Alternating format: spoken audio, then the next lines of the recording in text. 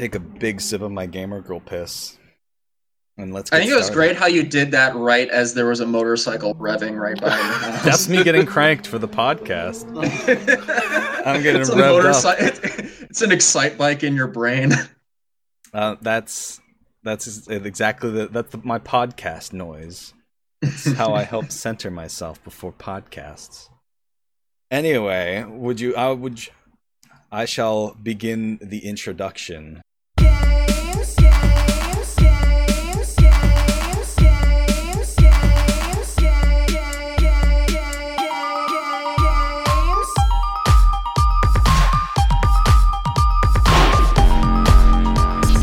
Hello everyone, and welcome back to Video Games Are the Worst Thing on Earth. I am your host, Alton. With me as always is Reese.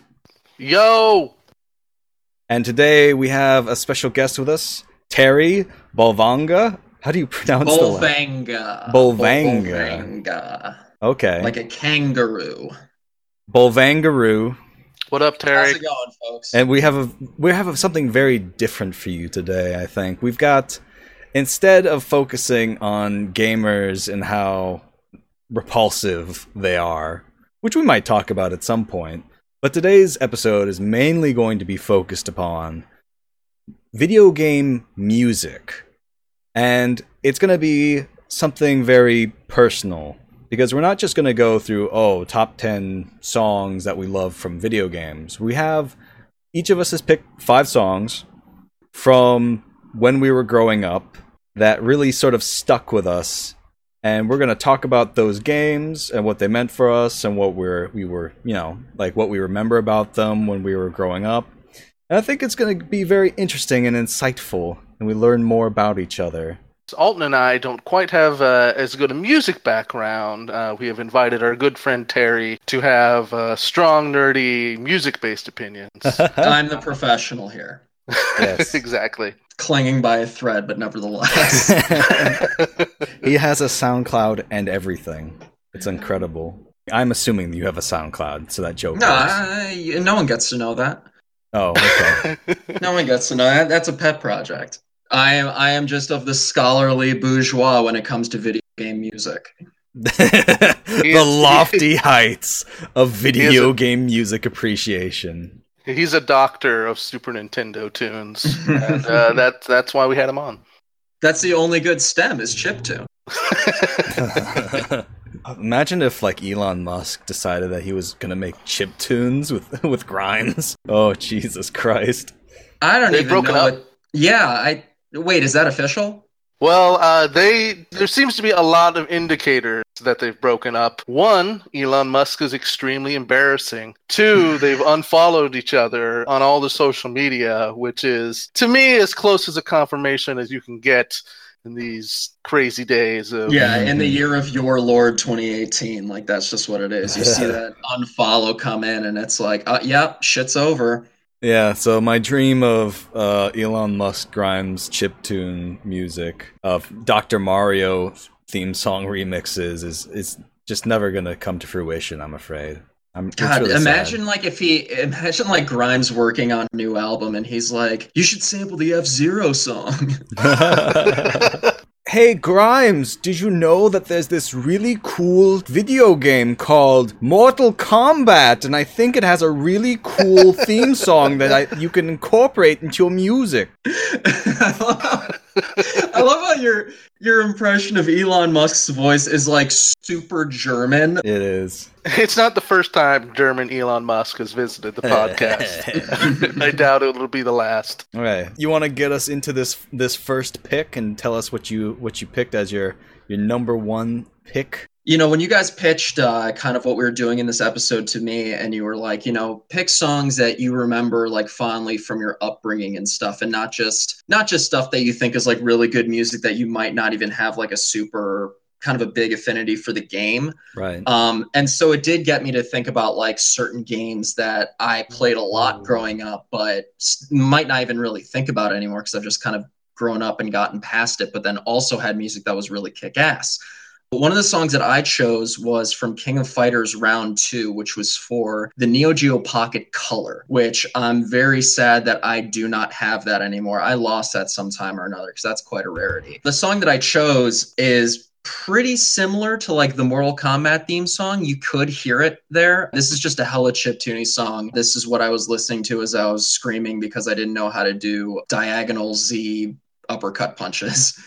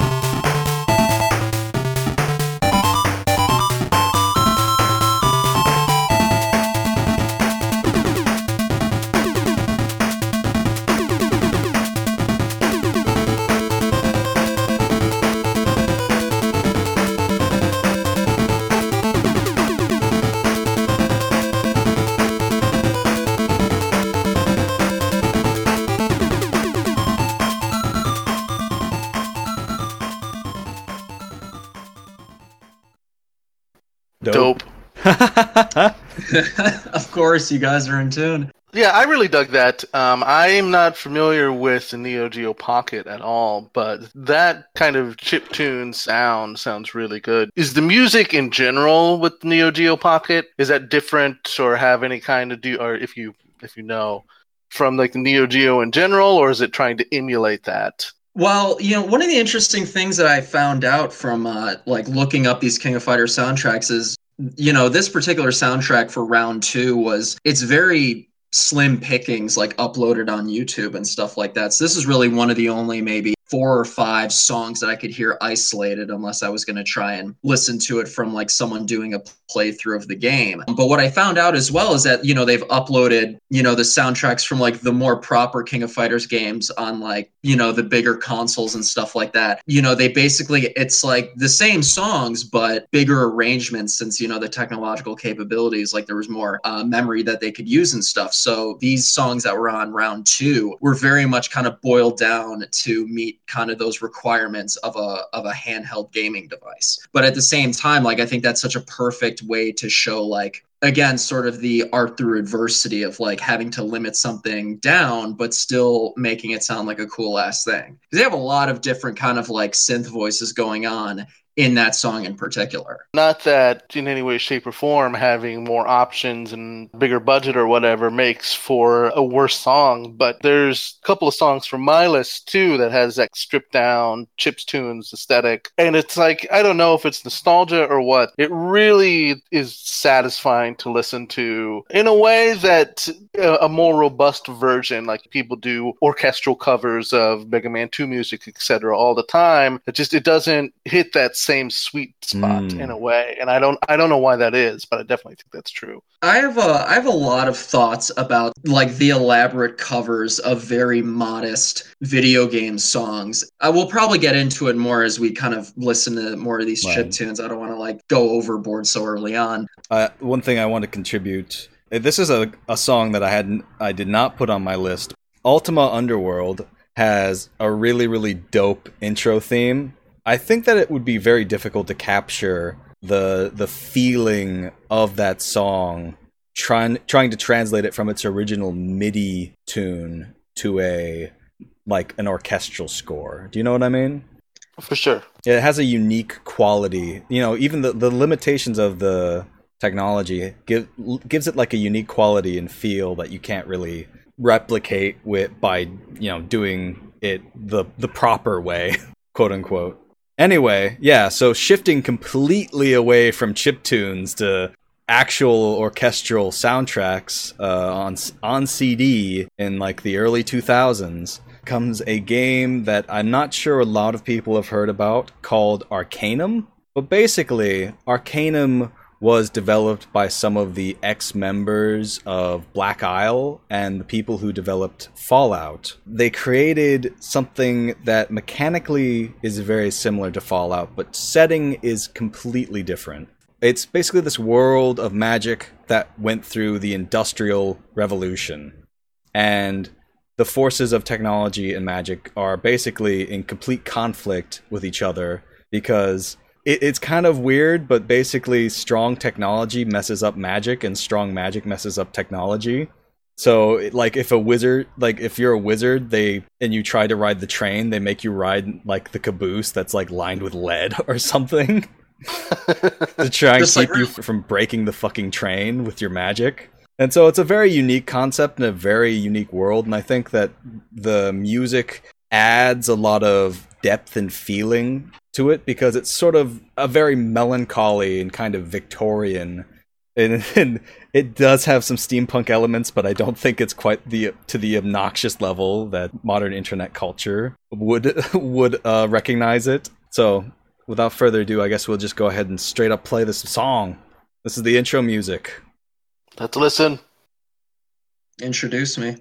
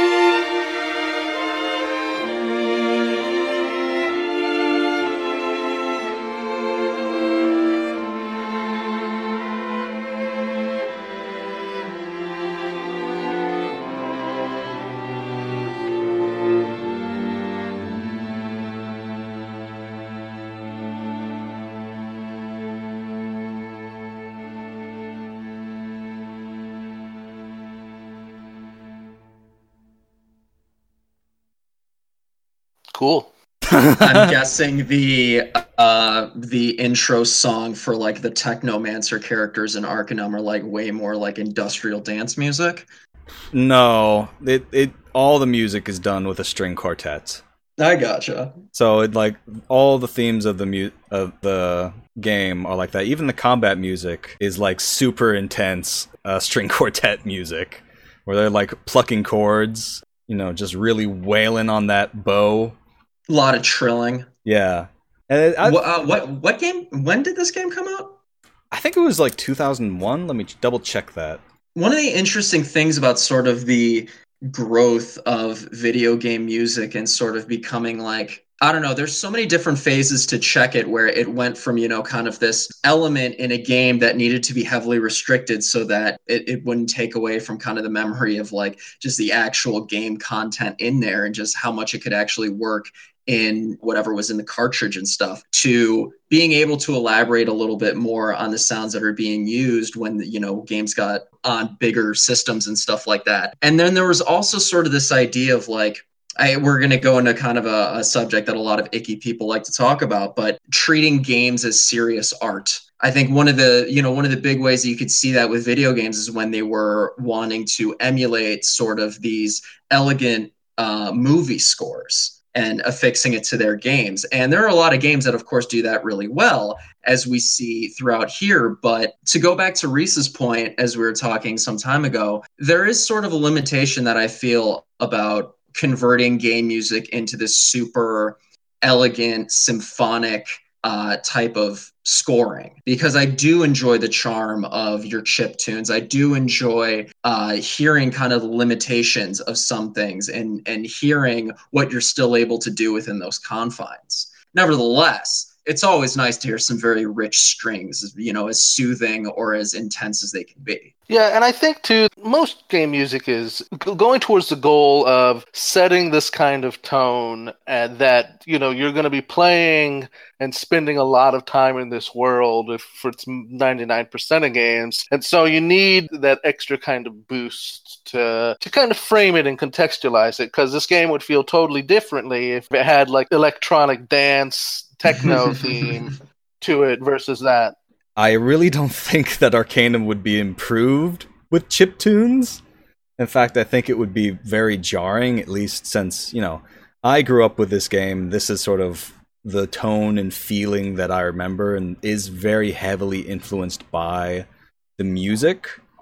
And in a game that's sort of set in this Victorian era fictional fantasy setting, it makes a lot of sense to use something more classical, like a quartet, rather than going with something more minimalistic.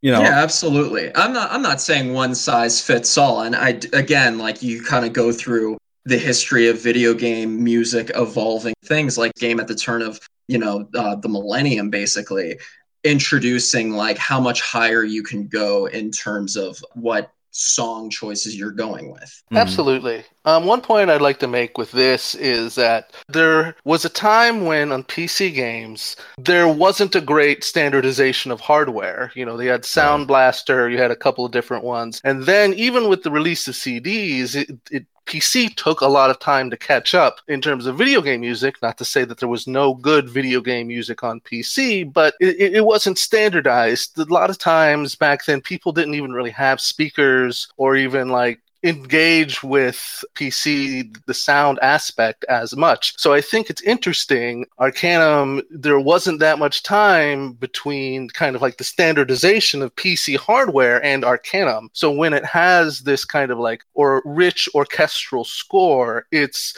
going for this kind of like cinematic idea that and soundscape that wasn't originally available on the PC until semi-recently, which in terms of the history of the game. Yeah, that's very true. It's something that wasn't even possible around the time of like the Neo Geo and whatever. And Reese, you have a very good point that PCs lagged behind consoles in terms of sound for ages and ages until suddenly they were way better. And I think that shift kind of occurred with the move to CD, because now you could just straight up put music onto the disc along with the game. So you didn't have to go through like this kind of funky, this hardware interpretation of sheet music, basically, what you had with MIDI and other kinds of video cards.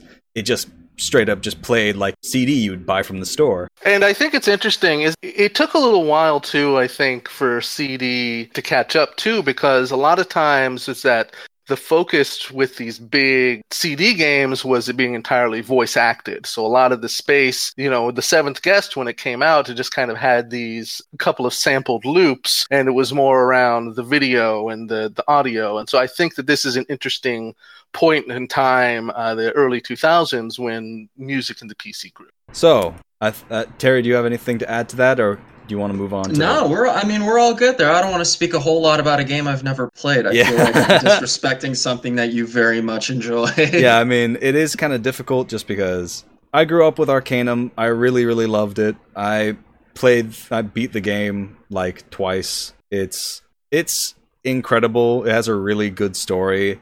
It's a shame that they were really rushed to finish it, and a lot of really interesting side quests had to be cut. But all in all, it is a stellar game, and people should check it out. If they like the old school Fallout, and if they like a kind of fantasy industrialization hybrid. But anyway, let's move on to Reese's pick, number 1. This is UN Squadron, which outside of the Legacy is probably my favorite game, just in terms of I played the shit out of this. This is when I was a kid. It's a shmup where you're just in a plane and you got to kill a whole bunch of the other planes, but it's got the pretty high pixel production value, and the song and the sounds has always been just like really compelling and a part of that. And I'll talk a little bit more about that once we listen to it. But yeah.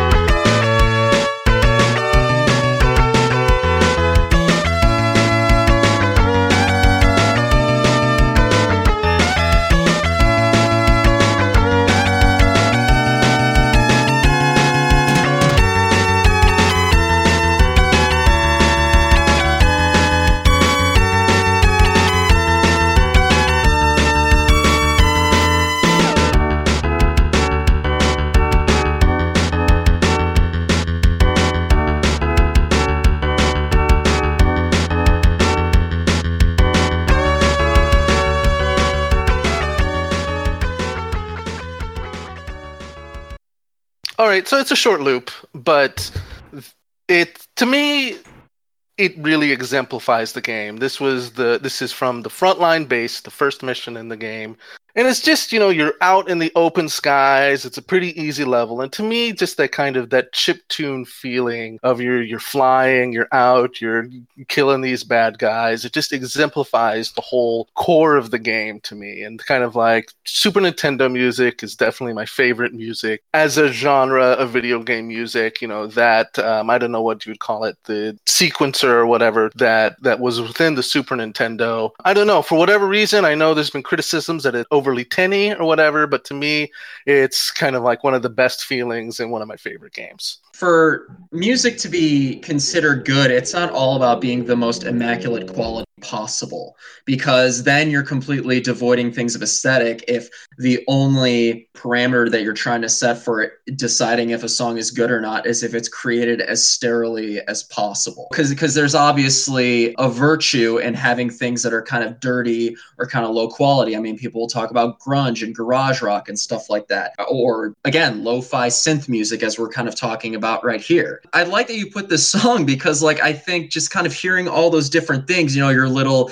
chiptune organ chords in there, that lead melody that's clearly trying to emulate like an electric guitar. I think it's such a good example of what you were hearing with so many different Super Nintendo songs, and what a lot of just a big demographic of the millennial generation who are playing these songs were, kind of ingesting as their, kind of music, whatever lobe in their brain is growing in terms of appreciating music. You can hear a lot of different things in there. One of the things that it actually reminded me of, like in that song in particular, was like, I think, again, sort of talking about that synth lead that's emulating an electric guitar. It's very much like the Mega Man X soundtracks, like from X1 to X3 or whatever. And, you know, I certainly played that game a lot. And they're both Capcom games, so that makes sense. yeah. I've never played this shoot 'em up. It's a side-scrolling shoot 'em up. Yeah, and it's you know, it's like many that you've played, you know, Gradius or Life Force. Did you ever play Super Earth Defense Force? I don't believe I played that. It's the Super Nintendo one. I do know that there's like a new game. I've never played it before, but that was like the side-scrolling shooter that I always played. I did not listen to the soundtrack to see if it would be up for consideration because I kind of figured out all of my picks, but that's a pretty good game. I should visit that soundtrack again. One point I think it might be kind of interesting to make the difference in some of these picks that we have so far. I think that there might be something of like a slight intergenerational difference, because even though I believe we're all of the millennial generation, I think I might be slightly younger than you guys. I'm like 25. We don't need to bring numbers into this. And so it's sort of interesting to see the difference in how you guys have both selected a lot of chiptunes, and while I listened to, you know, a lot of MIDI music when I was a small babby. One Must Fall, 2087, and Ultima Underworld, which I've already mentioned, both of which are just fantastic tunes. And honestly, I could have picked some of those, but you know, we wanted to keep the list down for time purposes. But those are both very good. I mean, I'll cop to it. I'm right on the Millie Gen X divide, so this is a different generation for sure. And so I just wanted to just sort of highlight that as an interesting difference, in that I basically have no chiptunes in my list, because when I was sort of the most formative years, I would say when I was slightly older and more cognizant of what I was doing, were at that point all the PC games had switched over to, you know, soundtrack audio. So yeah, before this episode, we really had to talk Alton doing the Halo 1 theme. We're just like, come on, dude. Like, everyone knows that one already. Mr. Chief, he's so cool. I want to grow up to be just like him when I'm an adult. I want to be Master Chief. The original pitch for this episode was just an hour-long discussion of the Halo 1 theme. Yeah. Doesn't that actual song play in, like, the final mission of Halo? I hardly remember that game. It plays in the menu, man. It's like, if you open up Halo, it goes, oh. I think it plays at least a dozen times throughout the game. Yeah. It just keeps going. It's like a motif, but they play all 8 minutes of it. You just like, you fucking shoot a grunt in the face, and it's like, oh.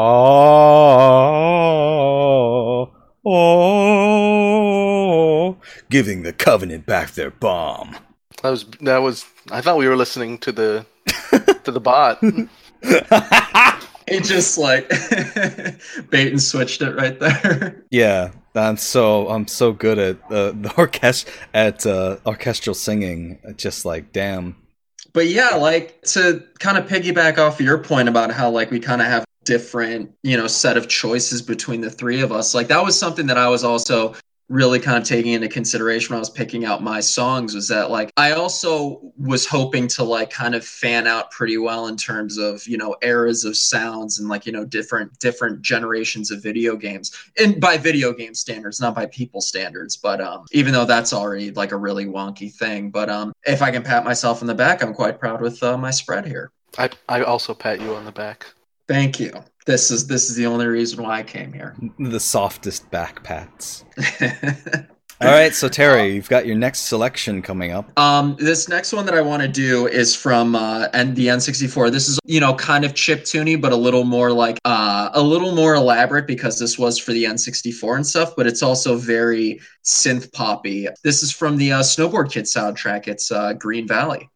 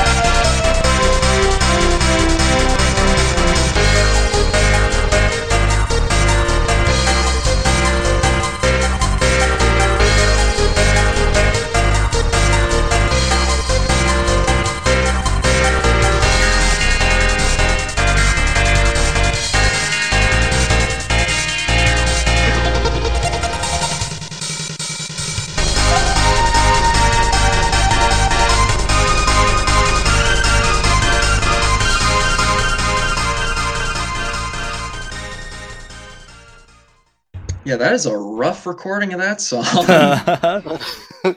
Just sort of noticing that. I mean, I guess I really took it to picking these weird rarities off that like are sort of uploaded to YouTube, but not immaculate. I recorded on my iPod, my original iPod. I'm pretty sure like the super old MP3 file that I have, which we couldn't play directly, is also basically the same version as YouTube, and also from LimeWire, like from the LimeWire era. Everyone remembers that.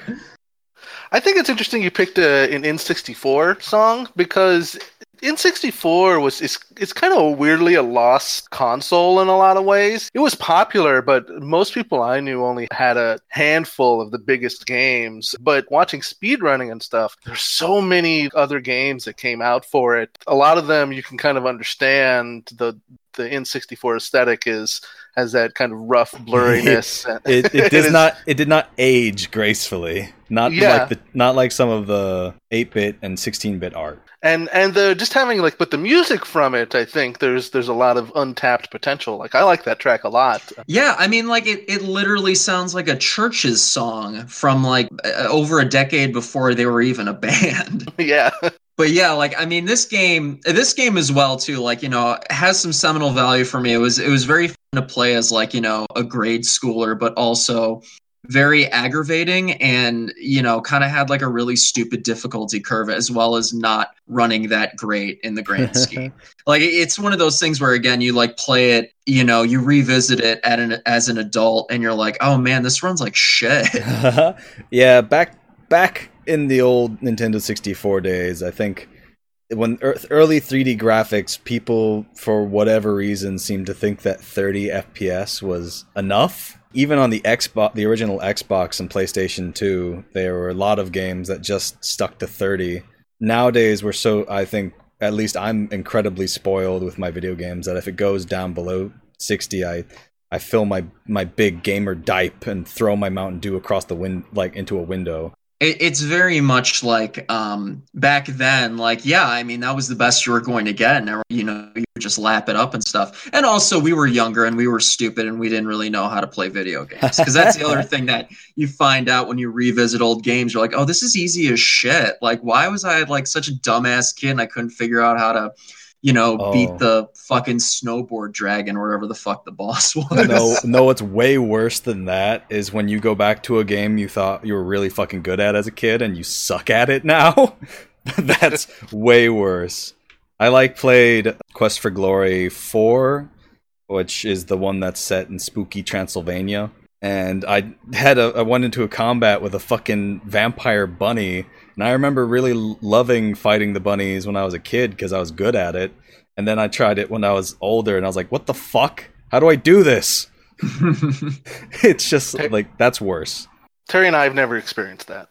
I remember one thing I did experience particularly, and I feel like I'm not alone in this too, was again hanging out at a friend's house, like, and they have the N64, and you're like, all right, I'm gonna play all these games that I've been playing in a really long time. And one of the games I wanted to play, because I'm a big fan of RPGs, let's play Quest 64. I remember this game being fun. 15 minutes in, this game is fucking terrible.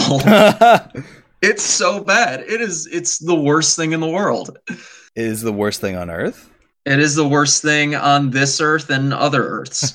Game's still bad. They couldn't figure it out. Snowboard Kids, it really only holds up in terms of, like, just me having an affinity for it. And, like, I think a lot of games, particularly in that N64 era when they run really sluggish and chunky, it's just not going to be a good game in the grand scheme. But it's sort of like, well, I still want to play this. I still want to be the dude that has, like, black corn stalks for hair, as we're looking in this thumbnail right here. And like, I want to be able to do the, windmill special trick, and I want to be able to parachute people. That was probably one of the coolest things about the game, is that you could shoot a parachute on someone and like stall them, on the course for like 20 seconds. You could leave and like grab a snack as you're like still getting owned in the air.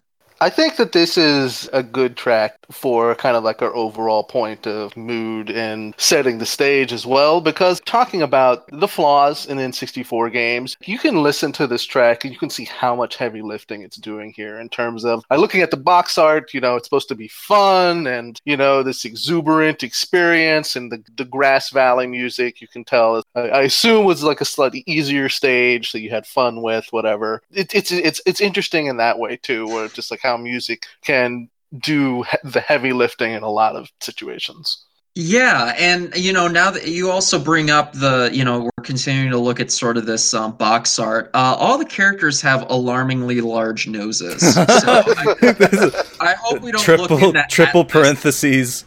Snowboard kids. I hope we don't look into Atlas and be like, oh, they had a past. Oh man. www.atlasintheholocaust.com. Oh no.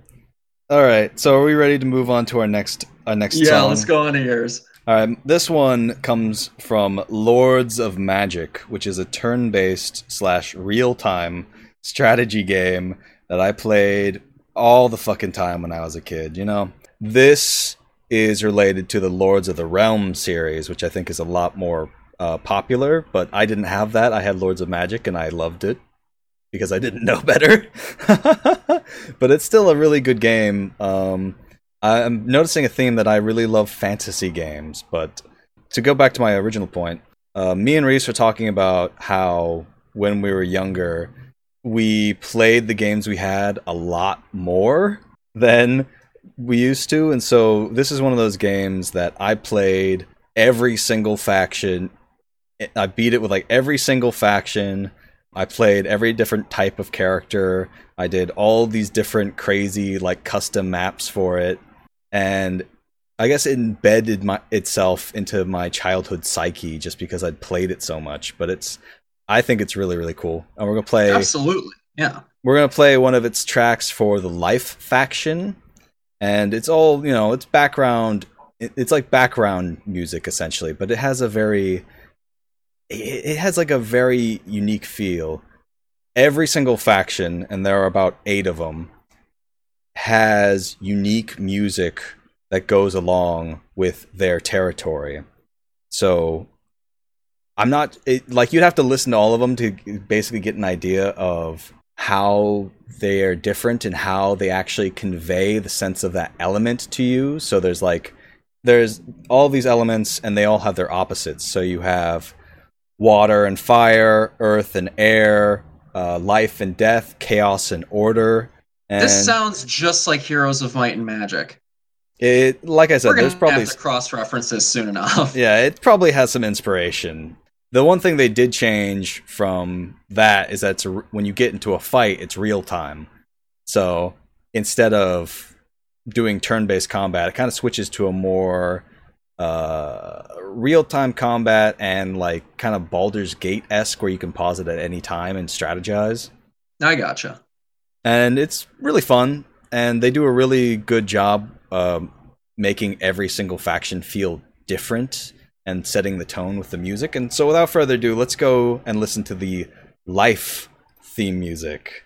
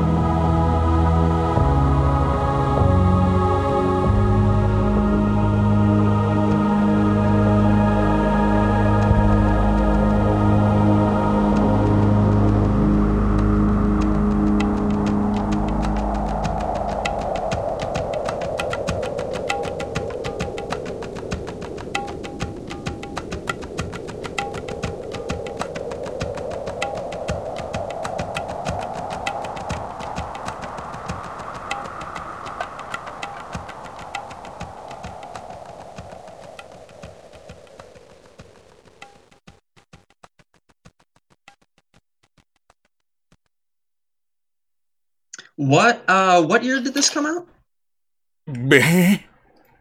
97. Damn, dude. That I was really into, partly because I could kind of tell like what inspiration like whoever was making this music was like taking from, in terms of like, I hate to put it in these terms, but like, real musicians. I don't mean that disparagingly, but obviously, like, between someone who's doing music as their sole career versus someone who is, like, composing for a video game soundtrack at that time. Which is funny now because, like, we look at, composers for video game music and they are musicians. But at the time too, like 97, this is around the time that Delirium had kind of come together. They split off from Frontline Assembly, who is an electro-industrial band. And, they were electronic producers and they still did some industrial type of sounds, a little bit of EBM and stuff, but they also did a lot of world music and down tempo, which is exactly what this song was in particular, where you kind of have these ambient synth pads permeating and, a lot of choral, synths are just actual samples of like, kind of people doing lyricless singing and types of stuff like that. A lot of hand drums. And then in the middle of that, you kind of hear these permeating guitar harmonic travel about. And that's some really cool shit.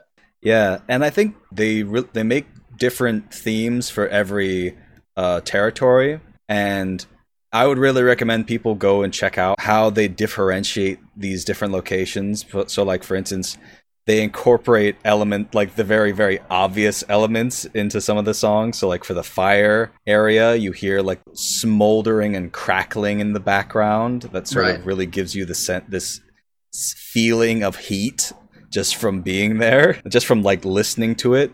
And for water, they kind of include like these almost, I'm not quite sure, it's sort of like a deep sea ocean noise because it's not quite like lapping waves or anything quite so obvious. But a lot of filters. Yeah, in a way they managed to convey the overall feeling of that faction and what what their core belief is, just through the music and through the environment of where they live.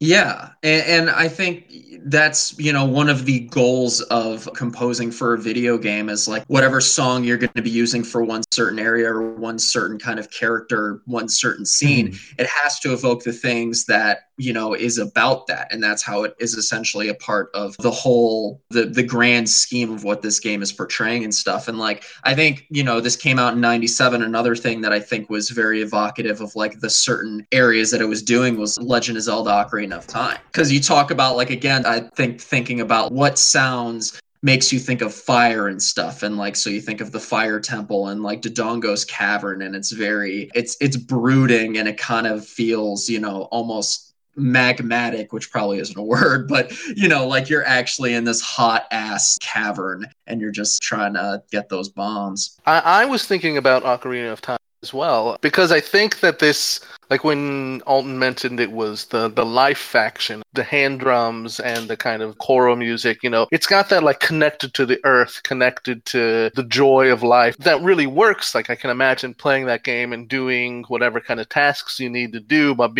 listening to that, you feel connected to your faction. And I think that's interesting. Yeah, all of the quests for the Life Clan were just being good Samaritans, helping old ladies cross the street. Well, they don't really have quests for any of the factions. Really, your only goal is to just murder everyone else and destroy the Lord of Death, Balkoth. In the name of life. In the name of life, I'm fucking running you through with my stick. The United States Defense Department saw this game and took its message whole cloth. Yeah, we're the faction of freedom, and the most freedom you can be is dead. The bulwark of life. The Department of Life, as opposed to the Department of Death. Anyway, I think I don't know what else to say about this game. I really love it. It's on GOG. If you want to check it out, please do, or just check out the music and see how the composer highlights the differences between two opposing factions. And I'm done with that, so would you like to move on to your next pick, Reese? This one is the newest game up on here. Well, I didn't pick just nostalgic from my childhood because there was a couple other points that I wanted to make, and once we listen to it, I'll get a little bit more into it. But this is from Doom, the remake. The soundtrack is, when I mentioned it to Terry, he implied it was a little cheesy, and that's tough to disagree. But at the same time, I think it works really well for the game, and this is such an iconic moment in the game. It's kind of like as you come up out of the elevator and you have that intro hard rock to kind of introduce you to the world. So let's play it. Is this the one where he pumps his shotgun? Just like... Oh, yeah. No All right. spoilers, come Awesome. on.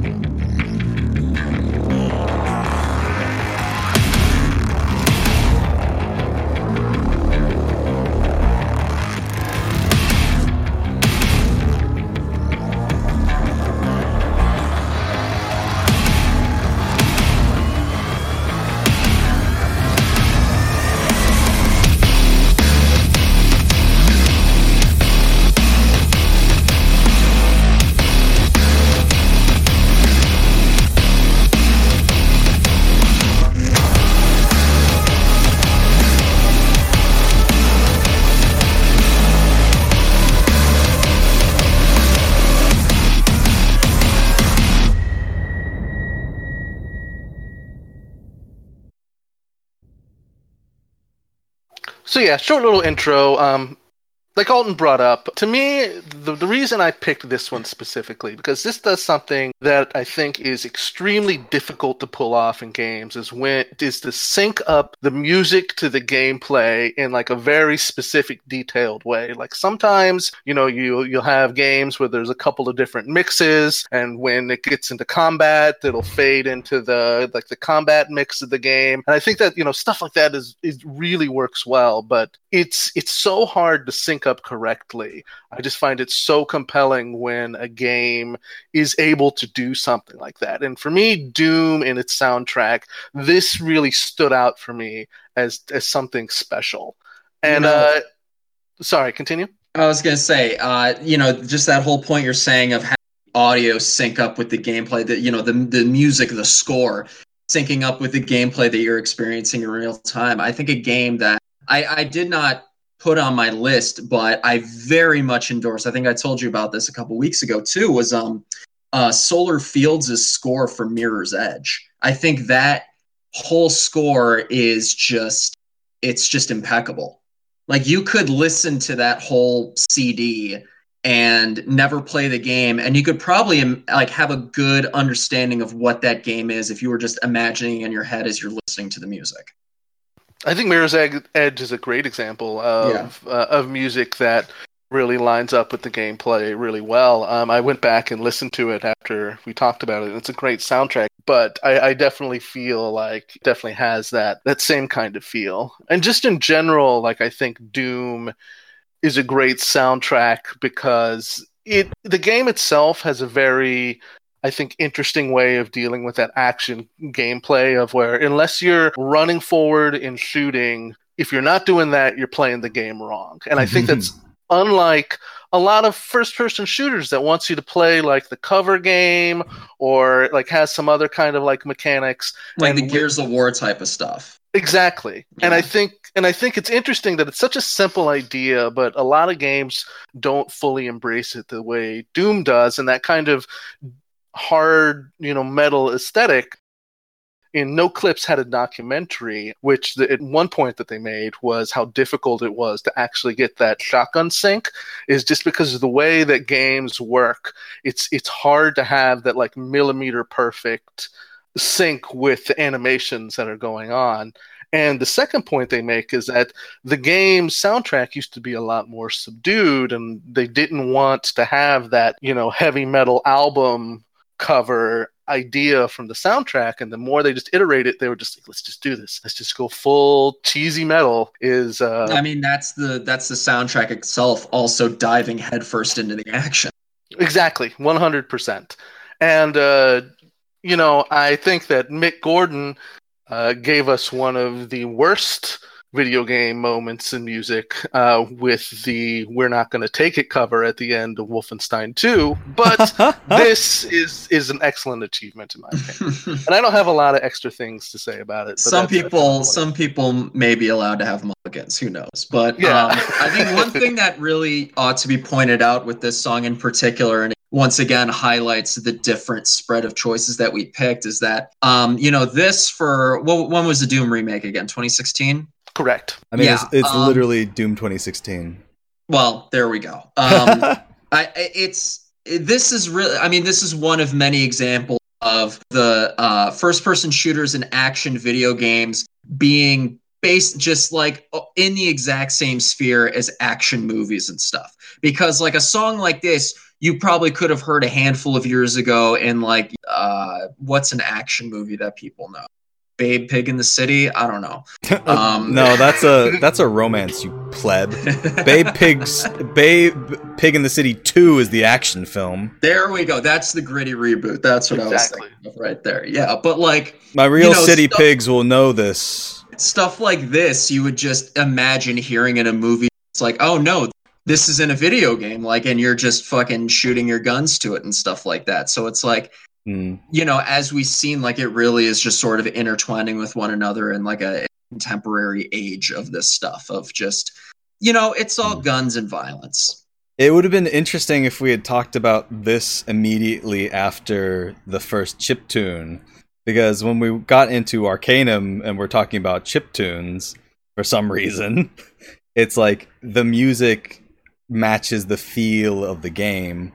And that's probably the most important thing for video game music to accomplish, is to enhance the feeling of the game. And sort of... and I think that both the Arcanum track and the Doom track, as well as the chiptune track, all sort of match the games that they're tied to, which is, kind of an obvious statement, but not all games manage to quite sync up with their music so well. Yeah, I would say, and I might have to say this for when we come up to it, because I do know that it's an agenda, but like there are definitely songs that I just feel like are two just very odd choices. It doesn't completely ruin the whole video game track, but there's just some black sheep out there. Hey everybody, Reese here, cutting in to let you know that we spent such a long time discussing music in this episode, I've decided to cut it into 2 parts. If you're enjoying the discussion, head on over to part 2 of this episode, and if you're not enjoying the discussion, you can go to hell. Alright, later. That's right! I'm in the house! Here it comes! Extra, read all about it. The best burgers in town from all around. People from around the world come and get it. The line goes around like a merry-go-round. Cut! Yes! You gotta heat! Yes, very good. Heat? Very nicely. And toast! Toast! You got to cook! You're doing good now. Come on and cut! Very nice. You got a heat. Toast. Haha, yes. Toast. Very nice. And now cook. Yes. Right. Burgers, the fries, a shake or a friend. If you're hungry, simply line up at the end. Come on, people, gather round. We got everything you want from all around. Cut the lettuce. Cut the lettuce. You got to heat the grill. Heat the grill. Yeah. Toast the buns. My buns are very toasty. Toast the buns. Cook the patties. Cook the patties. Serve the drinks. Serve them. Serve the drinks. Hurry up. And melt the cheese. Ow. Melt the cheese. French the fries. French the fries. French them. Sweep the floor.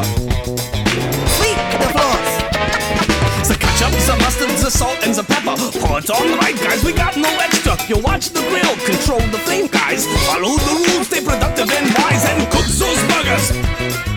Cook those burgers. Turn the patty over. Turn the patty over. Hey, come on and watch them fries. I'm not Watch kidding. them fries. Better execute sooner. Better execute sooner.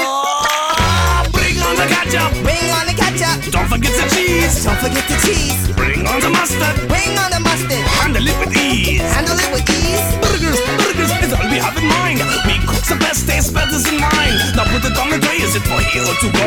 Any which way it tastes good, you know. Cook those burgers, turn the patty over. Cook those burgers. Turn the patty over. And cut the lettuce, don't forget the cheese. Cut the lettuce. Don't forget the cheese. Toast the buns, French the fries. Toast the buns, come on, French the and fries. Bring on the ketchup, sweep the floors. Bring on the ketchup. Sweep the floors. Yeah, now that's what I'm talking about. Now go serve those burgers right now. All right. I'm off to a good start.